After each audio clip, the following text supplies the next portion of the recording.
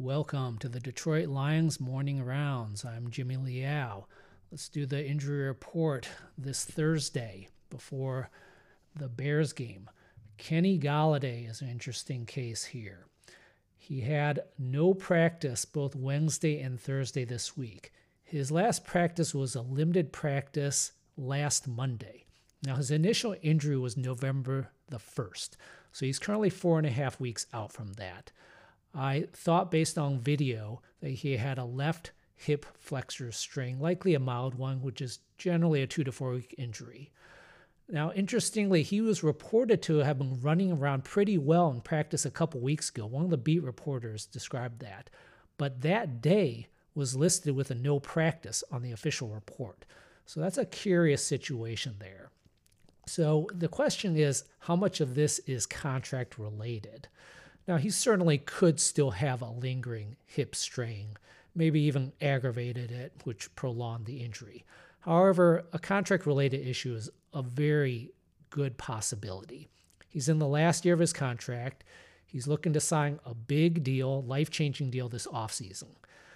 Now, I wouldn't call what he'd be doing a hold-in because the Lions don't even have a GM to negotiate with. If he is holding out slightly due to contract reasons, it's more of making sure he's healthy going into this offseason so that he can land a huge deal without any questions about his health for 2021. Now, with NPs this week, he's definitely out for the Bears game, and it also means he's likely out for the Packers game next week. Now, strategically, if he wants to maximize his contract this offseason and stay healthy, I'm probably going to come back the last 2 games, maybe 3 games of the season, just enough to prove that I'm healthy going into the offseason while limiting any exposure to injury, limiting any uncompensated risk. So 2 games is probably good enough to prove health without taking on additional risk. All right, Da'Shawn Hand has a groin, NP, Wednesday and Thursday this week. He missed last game with a groin. Looks like he'll be out this week as well. Jeff Okudah with a shoulder initial injury on November 22nd. It's good news he wasn't placed on IR, which suggests it's not a serious shoulder injury. He's had NPs this week. It looks like he'll be out. DeAndre Swift is another curious situation. His initial concussion was reported on November the 19th, which was a Thursday. It's uncertain when the concussion occurred. May have been Wednesday, may have been Wednesday night, maybe didn't have anything to do with practice, even something off the field. Now, last week he had LPs Tuesday and Wednesday, and another LP this Wednesday, yesterday. That was all great news. Looked like he was trending very well towards playing this weekend. However, an NP on Thursday. Also, officially, he's out of the concussion protocol, which means he's past the concussion protocol. So how does this all make sense? Now, Kyle Meinke and Dave Burkett both tweeted that Adrian Peterson says that DeAndre Swift hasn't been himself since suffering a brain injury, hasn't had the same energy level, said it's been hard to watch. So based on what AP is saying, there are concerns that there are still post-concussion symptoms going on. Now, it's certainly possible that what's going on has nothing to do with a concussion and he's recovered fully from the concussion and there's something else going on with either his health or his life. Maybe there's a social issue going on. However, based on the timeline, based on what AP said, he could still certainly be having post-concussion symptoms. Now, this begs the question, how did DeAndre Swift clear the protocol if he's having post-concussion symptoms? Well, keep in mind that post-concussion symptoms need to be self-reported to the neurologist. The way the concussion protocol works is there's a gradual step up in activity.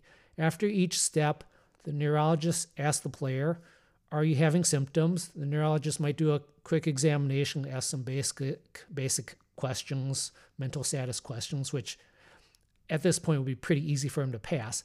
But post-concussion symptoms such as nausea, headache, fogginess, unusual fatigue, those require self-reporting by the patient, and Swift might have simply not self-reported it, which would mean the neurologist would pass him and move him on to the next stage and eventually pass him through the entire concussion protocol. So maybe that's what's going on, that he's still actually having post-concussion issues even though he did complete the concussion protocol. Now, Matthew Stafford, still listed with a right thumb sprain, initial injury November the 15th. You can check my video analysis for more on that. He's LP both days this week, but he should be fine. He'll play. Danny Amendola initially hurt his hip in the Washington game on November the 15th, possibly a hip flexor strain, same as Golladay. He's 2.5 weeks out from that. He's up to a full practice already on Thursday, so it looks like he'll be ready to play on Sunday. Mike Ford had a concussion in the Panthers game 2 weeks ago. He's had FPs both days this week.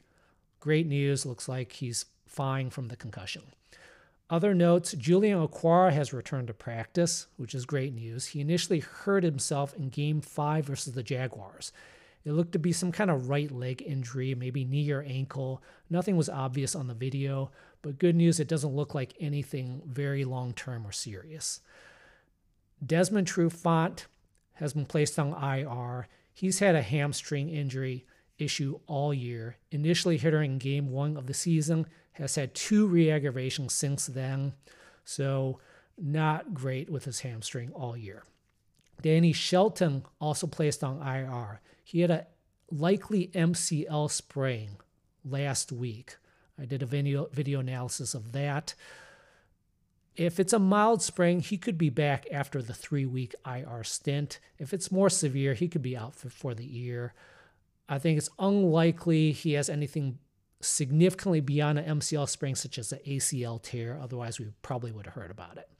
All right, thanks for listening. Any questions or comments, leave them on the YouTube channel or Twitter @JimmyLiaoMD.